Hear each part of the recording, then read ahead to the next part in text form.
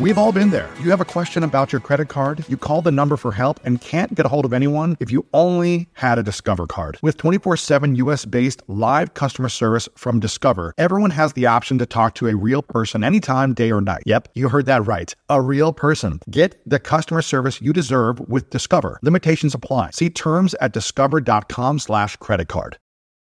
This is episode number 1063 with Dr. Roger Seheult.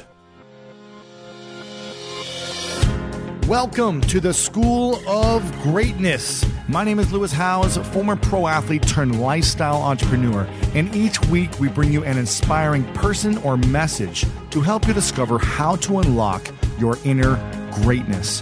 Thanks for spending some time with me today. Now let the class begin. Author Steve Maraboli said, "Incredible change happens in your life when you decide to take control of what you do have power over instead of craving control over what you don't." And physicist Marie Curie said, "Nothing in life is to be feared. It is only to be understood. Now is the time to understand more so that we may fear less." I am very excited about our guest. His name is Dr. Roger Seheult, and Roger is quadruple board certified in internal medicine, pulmonary disease, critical care medicine, and sleep medicine through the American Board of Internal Medicine. He's the co-founder of MedCram, a medical education company where his mission is to demystify medical concepts for people around the world. And this episode was so powerful, it was constantly blowing my mind that I had to split it in two parts. So make sure you watch out for the next episode right after this one coming soon. In this first episode, we discuss and dive so deep into the science around the importance of vitamin D and how it can actually treat COVID-19 and other diseases, the natural remedies for boosting your immune system based on science, what's the first thing we should do when we start to feel sick and it's different than what a lot of people tell you, what the research shows and proves about contrast showers being good for us, the difference between COVID-19 cases at home versus COVID-19 cases at the hospital, and if it's worth taking supplements or not for our health. And this is a game changer. I think you're going to be blown away by everything Dr. Seheult's sharing. So make sure to share this with a friend if it inspires you. Just copy and paste the link, lewishowes.com/1063. Text it to someone, post it on social media, and make sure to share it out anywhere you think people would be inspired by it. And before we get into this, I wanted to let you know that we just launched our Greatness Coaching Program, and it can be your high-performance system for 2021 and beyond. It includes coaching, accountability, community, and my new Greatness Playbook, where you will reflect, plan, and create powerful vision for your life. I'm a big believer in having the right tools, the right training, the right strategy, and the right coaching to support you in your goals. If this feels like it's something you'd be interested in and a great fit for, then make sure to go to lewishowes.com/mycoach to apply today. Again, at any moment, make sure to share this episode with a friend when something inspires you and triggers you to look deeper into the science. And let me know what you're thinking along the way as well. Okay, in just a moment, the one and only Dr. Roger Seheult.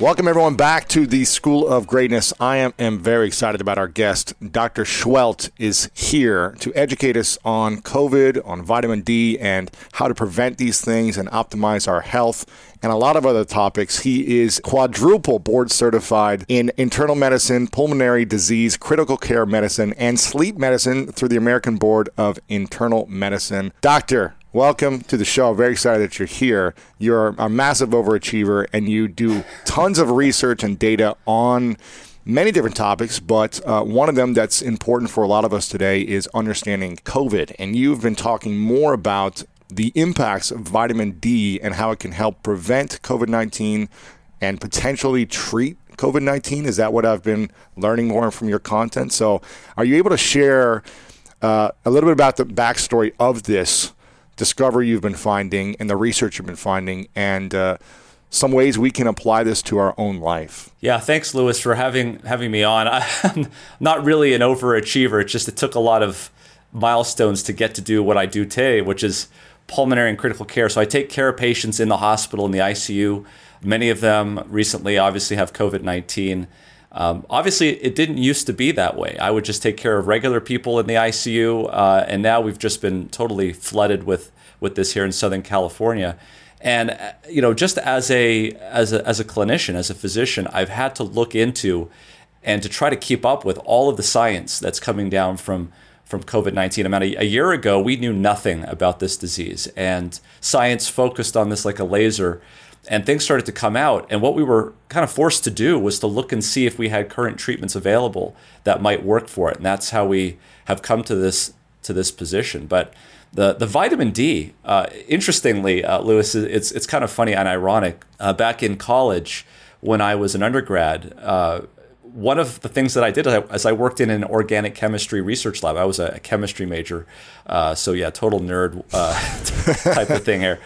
But one of my jobs as an undergraduate researcher in the lab was to make vitamin D products for the graduate students to do their research on. I worked with Dr. Okamura, who was a biochemist, but he worked with, he was a chemist, but there was a number of biochemists, this was at UCR, that were looking at vitamin D and its ability to bind to its receptor and make all of these things. So let's talk a little bit about vitamin D since we started with that. If you just go to Google and just Google vitamin D and the structure of vitamin D, one of the things that you'd be struck with is it's a bunch of rings and circles for those of you who don't know chemistry. But then do the same thing for testosterone or estrogen or cortisol or aldosterone. These are essential steroids that the body needs to live. If you lose these steroid hormones, you'll die in a matter of weeks to months. And if you look at vitamin D, it's unique that to any other vitamin B, vitamin B3, B6, B12, C, none of those look like this. Vitamin D is a steroid hormone. And what that means, what we know that means, is that vitamin D binds to its receptor and goes into the nucleus of cells. And it affects how that cell transcribes its DNA, how it makes proteins. And so that's the first thing that you ought to realize, that vitamin D is not just some cofactor that binds to something and allows something to happen. It actually changes the behavior of your cells. So what does that mean? So with vitamin D, it changes the behavior of your cells, enhancing the behavior of your cells, making it healthier, stronger, indestructible in a sense. And it depends on the cell function. So sometimes the vitamin D will inhibit transcription of proteins. Sometimes it will enhance the transcription of proteins. And depending on what you want or what you need, that could have different effects. Vitamin D, in general, is it good for people? Or am I hearing you say that sometimes vitamin D may not be good in certain cases?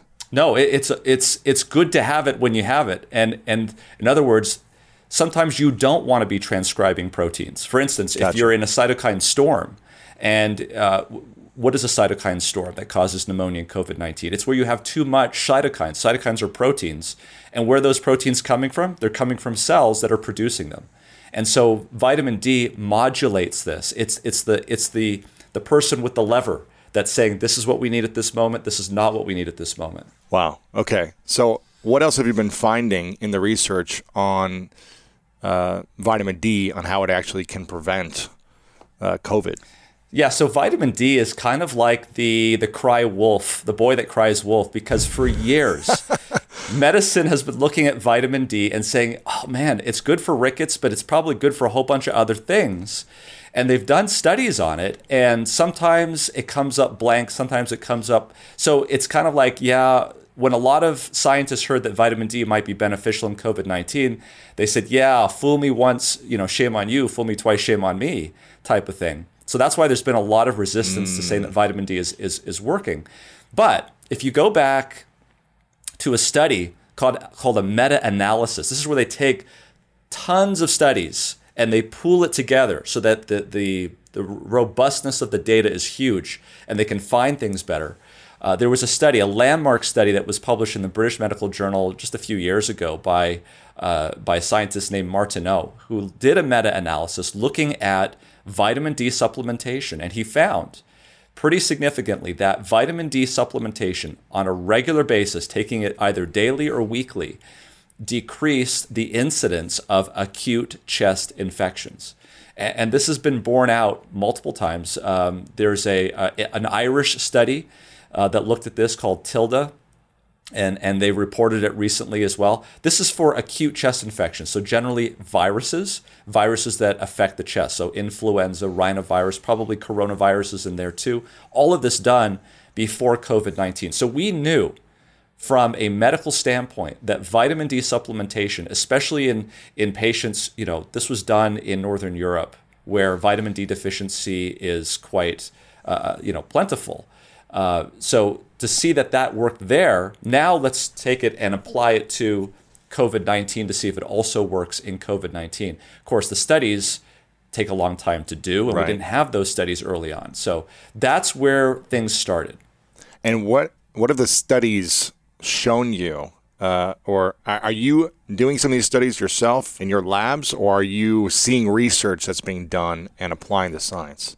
No, so I'm not actually doing the research, but you almost need somebody to do this type of work where you basically look across the spectrum, see the data that's coming out, and put it together and make sense of it. Yeah, so what have you seen with this? Yeah, so you've got to remember before we get started in the research is that there are certain types of research that tell you certain things. There are large observational studies where you just kind of look and see what's going on, and you'll see things that are associated with each other. It doesn't tell you that one is necessarily causing the other. You just see them showing up together. And that sort of gives you a hypothesis, like maybe these are connected. For instance, if you saw that a lot of people with lung cancer also carried cigarette lighters in their pocket, right? You couldn't say that the cigarette lighter is causing the cancer, but they're showing up together. So maybe there's either something else that they're both causing or caused by each other. So that's what we started seeing in the first part of 2020 is observational studies. What did we see? We saw that people who were showing up to the hospital with COVID-19 were deficient in vitamin D, that people who did worse in COVID-19 were deficient in vitamin D. We started seeing that people who are older, people who have darker skin, are the people that also are deficient in vitamin D, and they also have worse COVID. And so we started to see this connection, but the words that go through any graduate of medical school or any biostatistician will tell you that that association does not necessarily mean causation. And so that's where we were for the most of 2020 until just the last few months, was these studies over and over again. Yes, we can predict how well they're going to do based on their vitamin D levels. Yes, if they're lower, they're probably going to have a worse course. But the part that we couldn't say based on that data was, if we give vitamin D, is that going to change something? Because maybe the disease is making the vitamin D go down and make them sick. And it's just like, if I take a cigarette lighter out of someone's pocket, is it going to make their lung cancer go away or prevent, right? So that's the kind of thing. So now enter randomized controlled trials. And this is what we do. We say, okay, we're going to start off, we're going to randomize people, we're going to blind ourselves to it, blind them to it. For one, we're going to give vitamin D, for the other, we're not. And then we're going to see what happens. Yeah. And so how many of these trials have been going on, and what are the findings from these blind tests? So there's a lot of trials going on right now looking at this. There's one where they're actually going to look at about 5,000 people. It's being conducted in Great Britain, and we don't have that data yet. The data that we do have are on a few. Let's talk about those. So there's one called the SHADE study. This was done in India on just about 100 or so people, where they gave mega doses of vitamin D in people coming into the hospital with COVID-19. 60,000 units they gave. Is it injected? Is this orally? This is oral medication. So 60,000. I mean, generally speaking, when you buy over-the-counter tablets, you take 5,000 or 500, right? You're like exactly. So this is 60,000 units daily for 7 days. That's a lot of vitamin D. It is a lot of vitamin D. So for 7 days, they did this. And what they found was that the inflammatory markers in those patients were lower. And they found that as opposed to only 20% of the patients clearing the virus after 3 weeks, 60% of the patients cleared the virus in 3 weeks. So it wasn't powered to look at survival and these sorts of things. They didn't notice any difference there in terms of that, but that was a study that was done. There was another study that was done in Brazil where they gave 250,000 units times 1 They just gave him a whopping, it was like, you're drinking vitamin D in supplement form. Exactly. It was incredible. They didn't see any difference there, although they did measure that vitamin D levels went up inside, so it worked. They did not notice any improvement. The problem there, though, of course, is there was some problem with the randomization in that study where the intervention group, the vitamin D group, had sicker patients, more diabetes. And so it wasn't clear whether or not that was just a bad randomization or whether there was no effect. The one that has the most promise, and this is the thing you got to understand about vitamin D, is vitamin D. Let's back up a little bit and talk about vitamin D. So people say, well, should I take vitamin D3, D2? What is vitamin D? So this is how it works. You have cholesterol in your body, and it's hanging around. And when ultraviolet B radiation comes from the sun, it comes through the epidermis, which is the top layer of your skin, and then it penetrates down into the dermis, and it comes with just enough energy to do a conformational change on one of the carbon bonds, which flips it to be kind of nerdy here, but it actually converts, the ultraviolet radiation converts the cholesterol structure into vitamin D. When you get sunlight, is there a certain amount of sunlight on a daily basis we should be consuming on the skin? So you typically want to, there's people that have gone into the details of this and I can never remember, but you need about 15, 20, 30 minutes of sunlight a day. And since we're on the topic, there's different types of ultraviolet light. There's UVA, UVB, and UVC.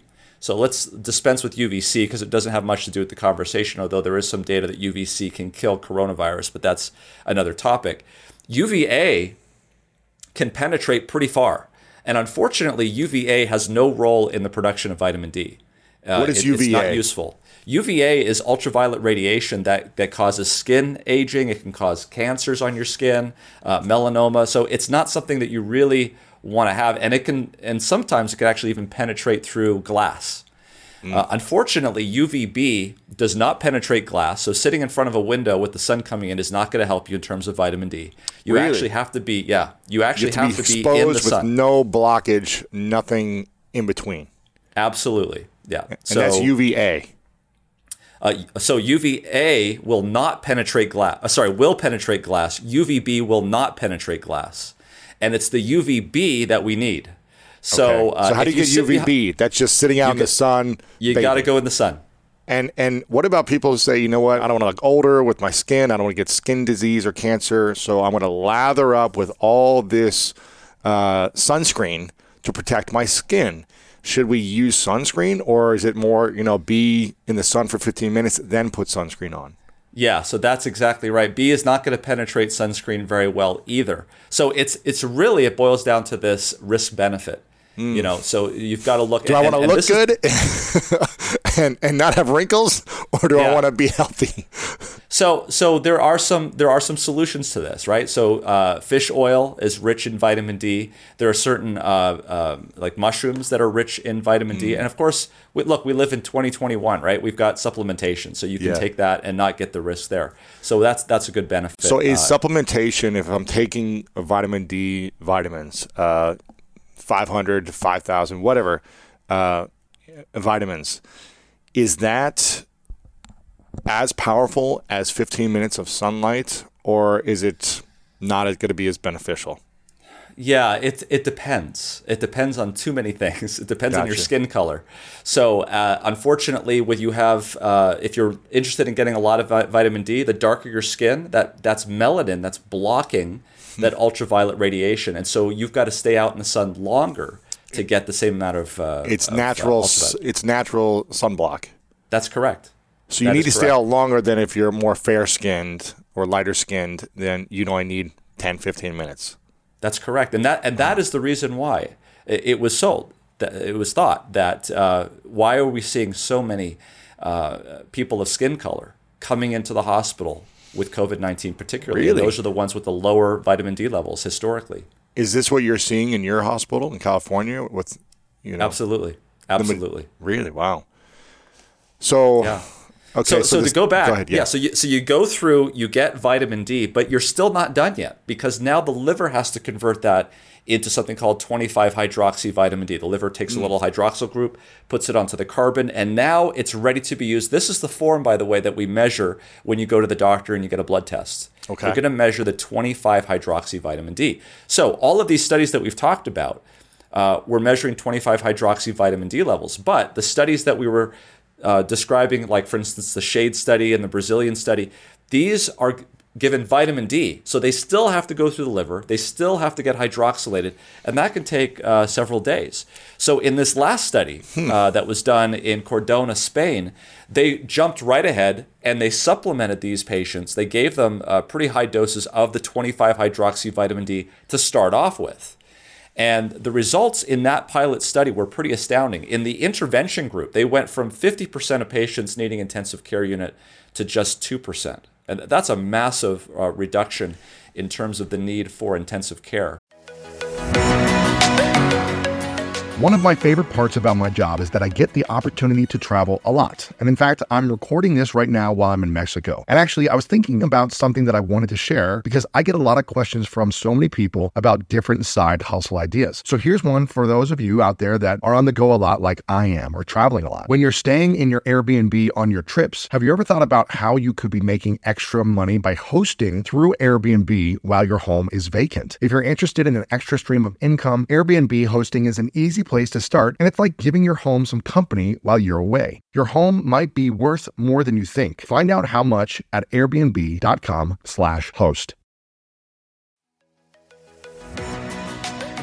So listen, we all know life is full of yada yada, like those quote unquote free trials that somehow still charge your card for something, or when companies have those sneaky gotchas hiding deep in the fine print. And I know you've dealt with yada yada before, like those bills that keep going up and up for no reason at all, or when budget airlines promise a cheap fare but then charge you for every little thing until you realize you're paying more than you would have somewhere else. And yes, it is possible to outsmart yada yada, like triple checking airline deals to make sure all you need is already included, but you don't take yada yada in life. So don't take yada yada from your wireless provider. Metro by T-Mobile has no contracts, no credit checks, no surprises, and nada yada yada. Stop by one of over 6,000 Metro stores nationwide. So, okay, so what did they do? When they came into the hospital, they gave them this dosage right away. They gave them a high dose of this medication called 25-hydroxy vitamin D, otherwise known as calcifediol. That's the medical name for 25-hydroxy vitamin D. They gave it to them on day 1, day 3, and on day 7. And it reduced to 2%, eliminating it, or what? It went from 50% of the patients in the placebo group needing ICU to 2% of the patients in the intervention group, in the calcifediol group, needing intensive care. That's a dramatic reduction. So intensive care meaning being on a ventilator, being being taken care of the whole time. So, and the others, only 2% being in there, and then what? Their symptoms went away eventually after 14 nobody days? died in the intervention group. 7.7% of those in the placebo group died. So, there was also some issues with randomization there, except in the opposite direction, that there seemed to be sicker people in the placebo group, so the randomization wasn't perfect. And but they're planning on doing a much bigger study, so we'll get some data probably here in the next few months. So this is a drug, or this is a supplement? This is a drug. So you're required a prescription for this, and it's not cheap. It's actually currently used by kidney doctors to treat problems with the parathyroid gland, which is responsible for calcium in patients with kidney disease. So it's not readily available, but it is available if you need to use it in the hospital. And we've been doing it recently, just started recently. So I don't have a lot of data on our patients that we're seeing, but obviously some people are getting better, some people are not. What are you recommending to people in terms of a daily prescription for natural remedies? Is it go out into the sun at 8 a.m. for 15 minutes? Is it take vitamin D supplements? Is it eat mushrooms? What are you suggesting to your patients? So for people who have not contacted COVID-19, we actually did a video on this on MedCram. It was update 59.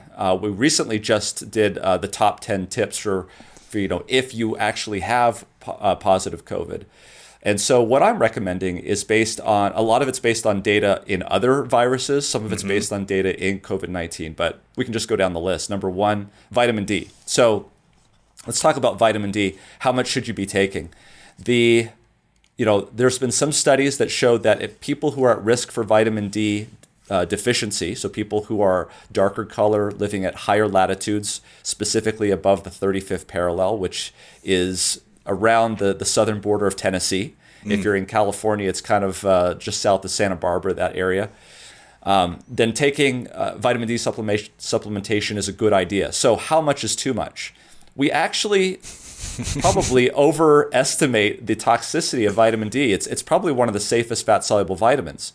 That being said, it's not completely risk-free, but the Endocrinology Society says this. They say that what is the maximum dose that you can take without supervision from a physician and for someone who is at risk for vitamin D deficiency? The answer is 4,000 international units daily. 4,000 daily. Yeah. Okay. And so what would I do if someone asked me, I take 5,000 international units daily just because I had my levels checked. I think the right answer is, if you can, get your levels checked. Got it. And where would you want to be? It's measured in nanograms per milliliter. I would say, based on the data that we've seen, the retrospective data in the United States, we see that there is an increase in SARS-CoV-2 positivity once you start going below 50 nanograms per milliliter. So okay. if you're not above 50, you might want to bump it up at least over the winter season. And wouldn't you know it, that what are we seeing? We're seeing a rebound in SARS-CoV-2 in the winter season. So this is not rocket science. It's because we're not getting enough sunlight. The days are short. People don't have enough vitamin D, and this is what the theory is. So that's vitamin D. Number 3. So the other thing that I would talk about is NAC. That's one of the things that we've been talking about. NAC is N-acetylcysteine. There's some pretty good data that shows that SARS-CoV-2, when it infects your cell, it knocks out the receptor called the ACE2 receptor. This ACE2 receptor is very important in regulating oxidative stress in your body. We could talk for an hour about oxidative stress and hydroxy radicals and things that are very high in people who get COVID-19. So diabetes, obesity, oxidative stress is very high. So you get this viral hit and it tips you over the edge. So one of the things that may be beneficial is consuming products that are antioxidants. So, berries, strawberries, raspberries, elderberries, blackberries, all of those are excellent things to do. But if you want to increase even more, then taking 600 milligrams of NAC twice daily was shown in a previous study to reduce the symptoms of the flu virus in a winter season when it was done prospectively. So in other words, they randomized people to placebo versus 600 milligrams of NAC twice daily. And they did not see a difference in the incidence of the flu in those people, but they did notice a significant reduction in the severity of the illness that the people suffered when they were on NAC. So instead of being on your couch for a week, you're able to walk around and just feel less sluggish. Exactly. Right? Exactly. What is NAC? NAC is over the counter? Yes. And how do you spell that? N. So that's N, and then a dash. Acetyl, AC. You're asking somebody here to spell this. But if it's actually marketed under NAC. If you just go and type in NAC, you'll have it. But it's NAC. Got it. Okay. Yeah, cool. NAC, N-acetylcysteine. Take twice daily. Twice daily, 600 milligrams. I wouldn't do it forever, but maybe over a winter season for 3 or 4 months while we're in the pandemic. That's probably a wise choice. What else do you recommend? I think zinc is really important too. I would not take more than 40 milligrams of elemental zinc a day, because as you increase your zinc intake, you can reduce your copper in your body, and that's not a good thing. You want to have enough copper. So zinc and copper are kind of like on a seesaw. But if you want to maximize your zinc intake, 40 milligrams of elemental zinc. I say that because when you pick up a zinc supplement, it could be zinc picolinate, it could be zinc sulfate. All of those have a different molecular weight, And so the milligrammage is going to be different. But if the bottle is worth anything to put the pills in, it'll tell you how much elemental zinc is in there. 40 milligrams is the maximum daily dose. Okay. And you're doing all these steps yourself too, right? Oh, yeah. I'm smart because I basically tell my wife what to do. And every morning the pills are there. I don't even have to worry about remembering it. Because if I did, I would not do it. Yeah. You got to plan and put it out in front of time and make sure you have it all set up to win. Okay. What's next? So this is where it gets a little bit less in terms of evidence. So there is some evidence that zinc can help stop viral replication. The protein that the virus uses inside your cells to make more of those viruses is called replicase. And there is some evidence in vitro data, albeit, that zinc shuts that down. The problem is that when you take zinc, you need to get that zinc inside the cell. And one of the things that has been looked at and has had some promise in Ebola, for instance, and was being studied in this virus is quercetin. Quercetin is a natural product. It's over the counter. It's high in concentration in capers, in onions, in vegetables, roots, basically. And so I don't see a lot of downside with taking quercetin. And so I do that as well. Okay. You'll add that in your daily practice. Yes. And then the last thing, I left the last thing for the end. And that's something that you probably like, what are you doing with this? And it's a long story that we can break into. But contrast showers. Oh, yes. You're speaking my language. Yeah. You're speaking so hot and cold or Correct. Cold only? I do hot for 5 minutes, and then I do cold for 1 minute.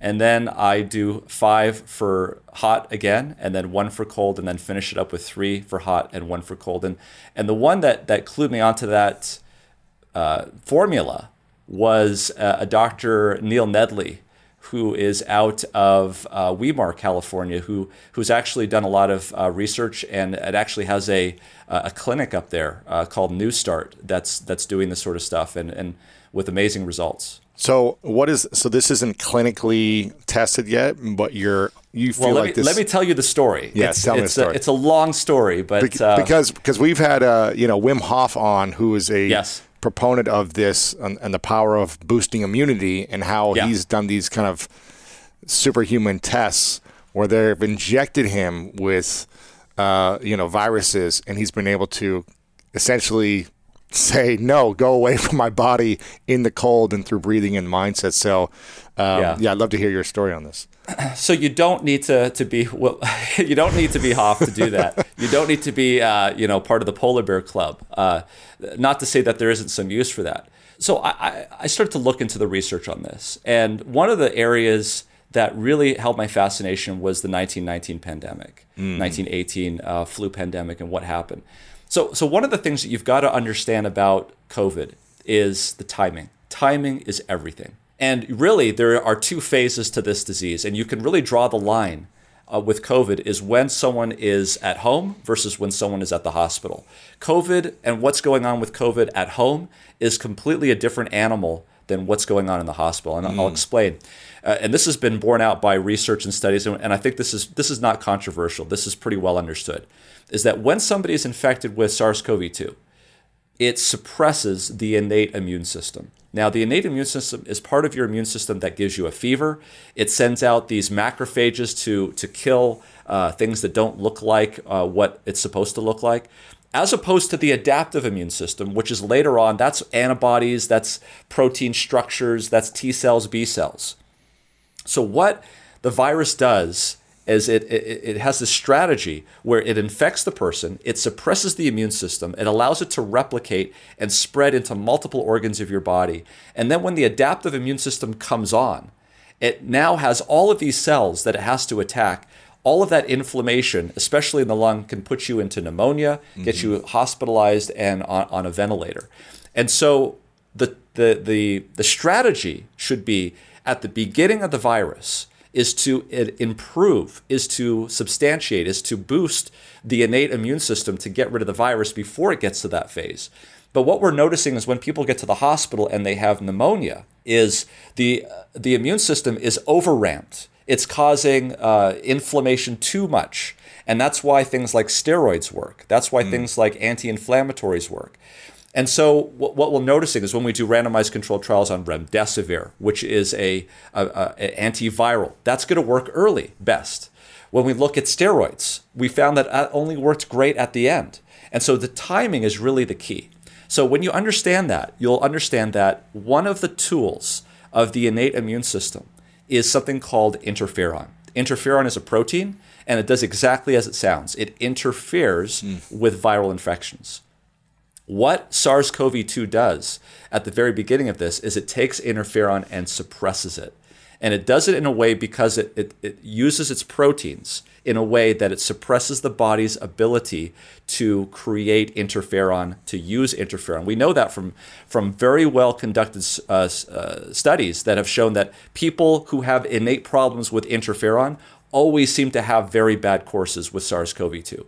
People who have mutations with low interferon levels have very bad courses of SARS-CoV-2. So we want to strengthen interferon.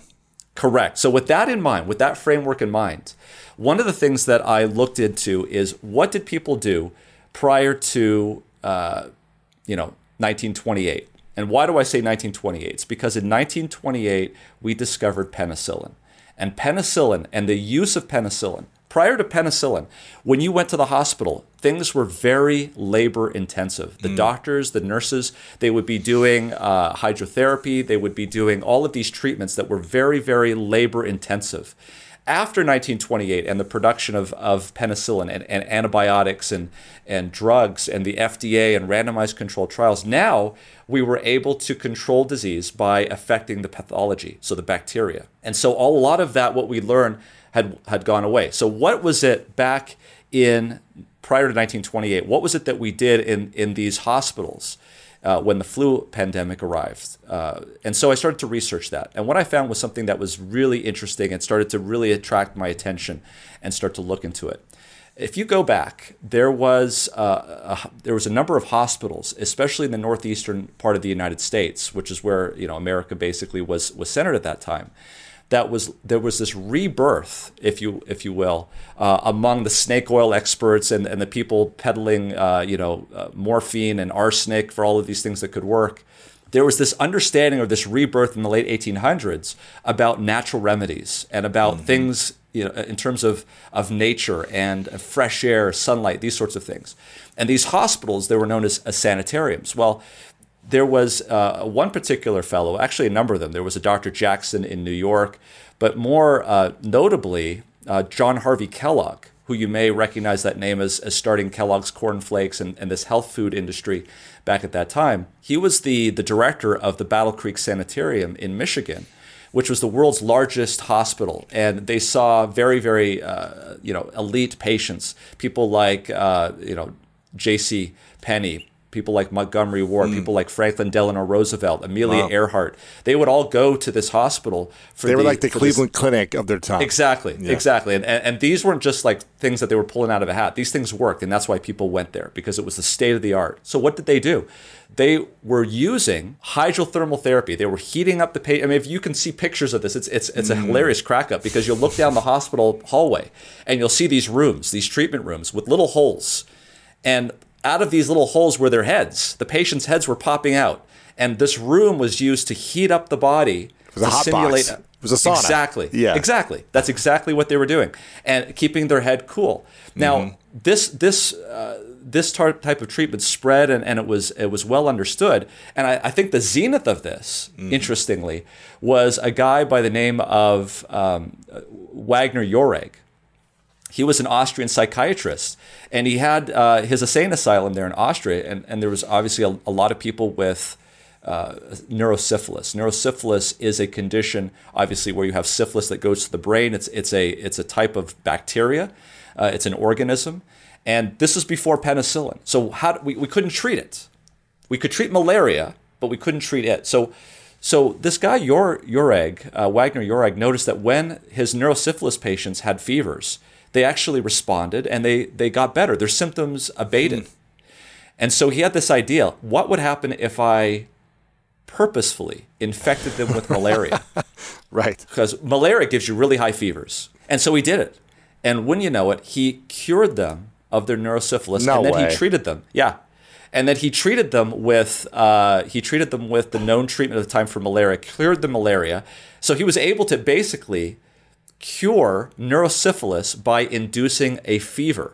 And for this, he actually won the Nobel Prize in Medicine, ironically, in 1927, the year before penicillin was discovered. So if you look at the 30,000 foot level about where we've come in the United States and in fact the world in the last 100 years, we were going down a path of enhancing the body's own way of dealing with the virus or whatever bacteria, whatever it was.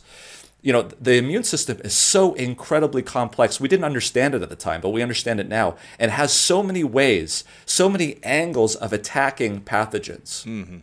That if we are able to just turn on that machine is going to be, I mean, let's look at it. People who get infected with coronavirus today, more than 80% of them recover on their own because of the immune system. It's only a small amount of people that cannot deal with the infection and they end up in the hospital. But of course, we have so many people being infected that it's overwhelming our system. So what happened in 1928 was the discovery of penicillin, the discovery of all these medications, randomized controlled trials, the FDA, that what we've done is since that time, we've gone down a road where we take a chronic disease, we study it, we know, and we do the randomized trials, which is what we should do, and we come up with treatments that treat that. And that works really well until you have a pandemic. And now you have a brand new disease that comes on the scene. It is overwhelming everybody. There's no way we can do the randomized controlled trials fast enough. And so what I became interested in is there something that we can do that isn't a pill, that doesn't need to be prescribed, that doesn't need to have a factory to make, that we can do to already enhance a system that we are already given when we're born to help deal with the disease that's already kind of dealing with it anyway. But if we could just go from 80% to 85, 80 to 90%, that would take care of it. That would have a tremendous impact on taking off the stress from our healthcare system. So that's what I intended to do. So I looked at what were these guys doing at the time of the pandemic, because here these people are, they know what to do with these diseases. This is the treatments that they're using. What did they do during the pandemic to treat this? And wouldn't you know it, I found the resource, and it was amazing. And I'll stop there to see if there's any questions before I go on, because the next part was just mind-blowing. Yeah, what's the resource, or what's the research on this? Okay, so there was this guy by the name of Dr. Rubel. Dr. Rubel was the medical director of the sanitarium in Boston. It was the New England Sanitarium, and he said, this is what he said. He said, basically, I'm paraphrasing. He wrote this article it wasn't even a scientific journal. It was a church periodical. These were all Seventh-day Adventist institutions in the northeastern part of the United States that were doing hydrotherapy. Same thing with the Battle Creek Sanitarium. And what he wrote in there is like, the pandemic has offered us this opportunity to really put to the test these kind of treatments that we're doing. Let's see if it works. So this is what he did. He got all of the information from about 10 sanitariums in the northeast of the United States, and he pooled the data. And then he went to the army camps, because in the army camps, they had the best, they had the brightest doctors, they had all of the resources. As you remember from 1918, these people from Europe, these soldiers, were coming back to the United States. The war had just ended, and they were bringing back, unfortunately, with them the flu. Mm-hmm. And so as they came back, they made these camps in the United States, and they were treating these people. So about 20% of the people in the camps came down with the flu. And when they came down with the flu, again, two components to the disease. The first part was the virus, the viral replication phase, and then pneumonia. And if they got pneumonia, there's no antibiotics. It was almost like a death sentence, because there's 40 to 50% mortality rate. Okay. Wow. So the key is you don't want them to get to the pneumonia stage. You want to get this before it gets to the pneumonia stage. And the thinking in the army camps at the time was, what's killing these people? It must be the fever. It must be the symptoms of the flu. And so aspirin had just come out in 1899. Bayer aspirin. Ironically, it was a German company that came up with aspirin. And so they were giving aspirin to all of these people in the camps. I mean, because aspirin would take away the fever. Aspirin, ironically, the fever is the sign that the innate immune system is doing something, right? You get interferon, fever goes up. And so the very thing that was trying to help these patients, they were getting rid of. They were suppressing it, which was causing them to be more sick. Exactly. And so at the end of the day, it was about 10, 15% of these patients were coming down with pneumonia, okay? Because they were giving aspirin and all of these sorts of things. Compare that now to what was going on in the sanitariums. So in the sanitariums, they were not doing this. What they were doing, what was the treatment? What was the rational treatment, in the words of Dr. Rubel, that they were doing? So as soon as they came down with symptoms, they would isolate them. They would put them in bed. They would have them rest. They would also expose them several times a day to sunlight, sunshine, fresh air. Ventilation was very important. And then they would do something called fomentations, and that's the old term for hydrotherapy. Essentially what they would do, practically speaking, is they would get a pot of boiling water. They would put these towels into the pot of boiling water, take it out, wring it out, and they would place it on the bed. The patient would lie on this with a sheet in between so they wouldn't be burned. And then they would place fomentations on top of them, basically creating, if you will, a hot box. And they would do this for about 20 minutes. When they were done, they would then put cold water on them and rub it, and so basically to cause vasoconstriction, we now understand, and lock that heat in. So only about 2 to 3% of those patients came down with pneumonia. So at the end of the day, the overall case infectivity of mortality rate was like 6% for the army camps and 1% for these hospitals, these sanitariums. So then I looked at that. I said, that is remarkable. Yeah. That here we have, it's not a randomized controlled trial, different populations, different things, but it at least tells me that this has been tried before. I mean, a Nobel Prize has been given on the basis of this type of treatment. And here's something that you don't need a prescription for. You don't need a test. If you feel bad, you can start this right away. And so as one of my recommendations, going back to the original question, doing contrast showers is a nice way of doing this as a tonic to help prevent and keep your immune system on kind of a sentinel mode, looking around. But if you actually come down with it, if I've gotten where I think I might be coming down with something, I will do the hot fomentations, and you'll just be sweating there. But after you're done, you feel amazing. Really? So if you feel like, okay, I'm getting a cold, I'm getting a flu, I'm getting a virus, whatever, something, what would you do from that moment as you started to feel that? You go right into hot, cold showers? Is it So the first thing I would do is I would alert my wife. Yeah, of course. Because it's hard to do it on yourself. Yeah. And what she'll do is she'll get a large foot bath, and she'll put the hottest water you can tolerate in there and put that on the ground. I'll lay down. Yep. And I'll put my feet in there. And that helps. Any part of your body that you can do to try to heat up your core body temperature is important. Okay. So basically we'll put down a hot towel. I'll lay on that, keep my feet in there. Anything that will increase your core body temperature, cover me up with a blanket. So I'll be basically in my own hot box.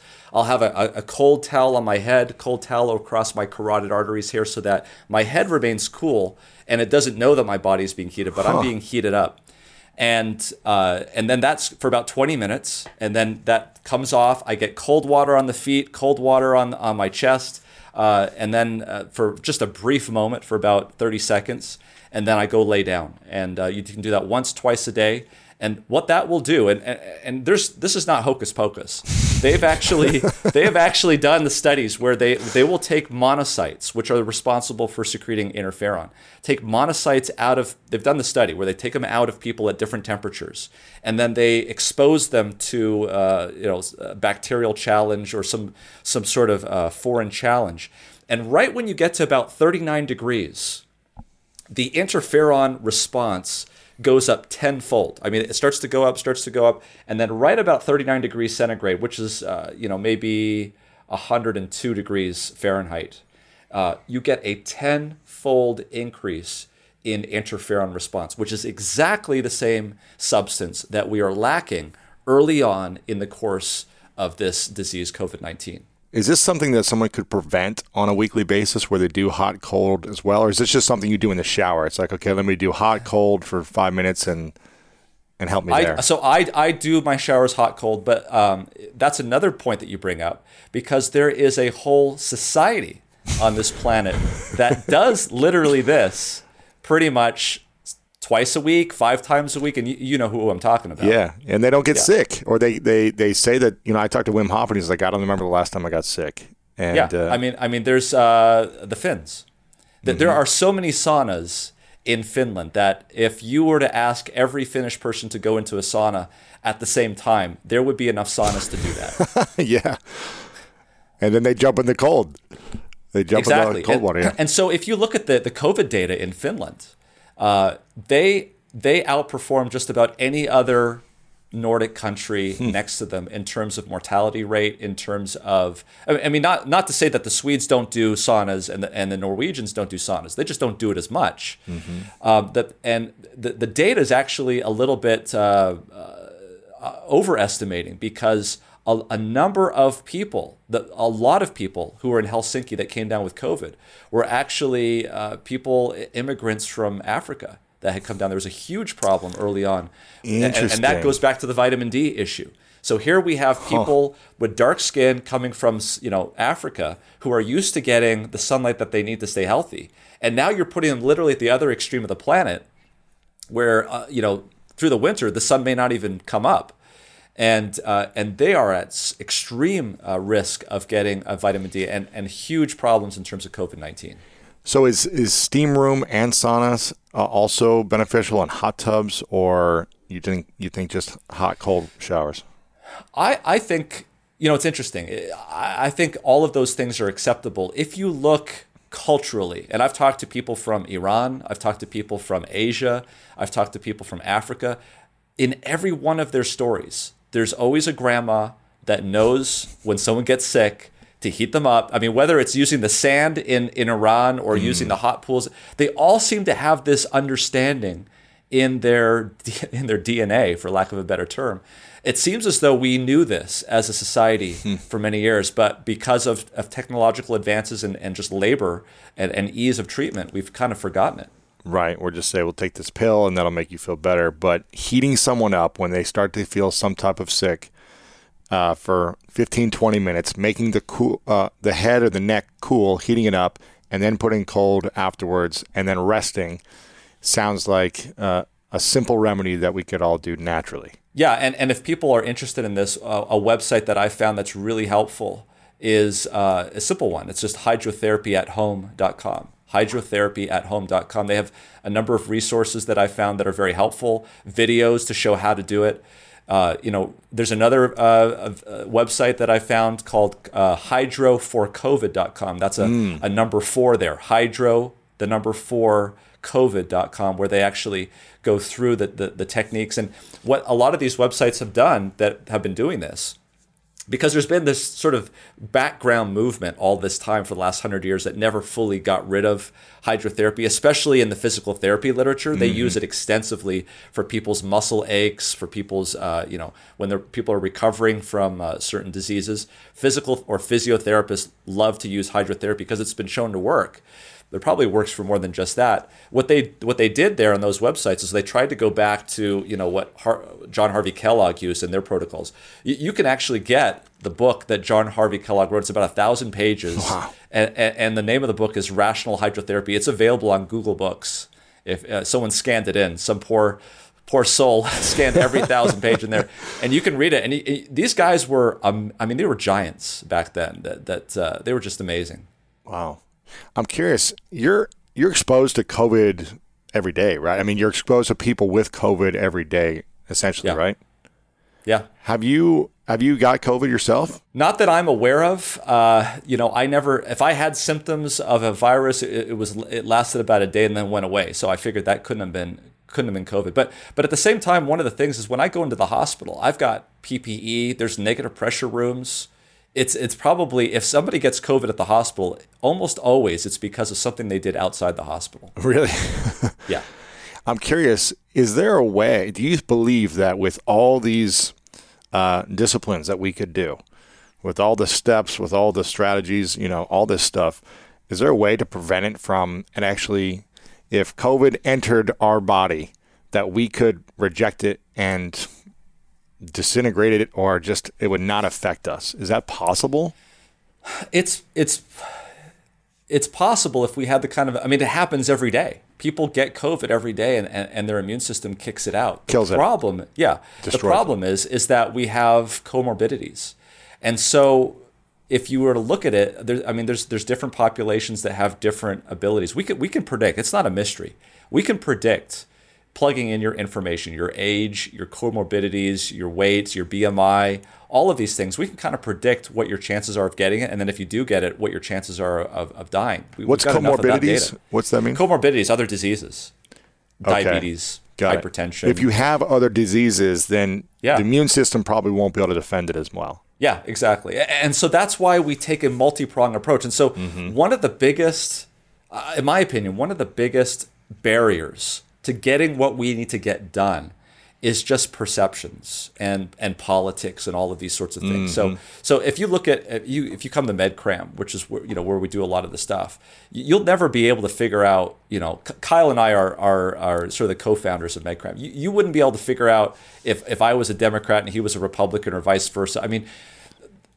That's one of the things that bothers me about this is that we're talking about people's lives, and people's lives, in my opinion, rank at the top. Politics is like a hobby that you might want to do, but to see what we've done, whereas we've actually used this pandemic to promote our politics, is just so. And so I talk about masks and say, oh, you talked about masks, you must be a Democrat. Right. But then I talk about natural remedies too. Oh, well, then you must be one of these anti-vaxxers.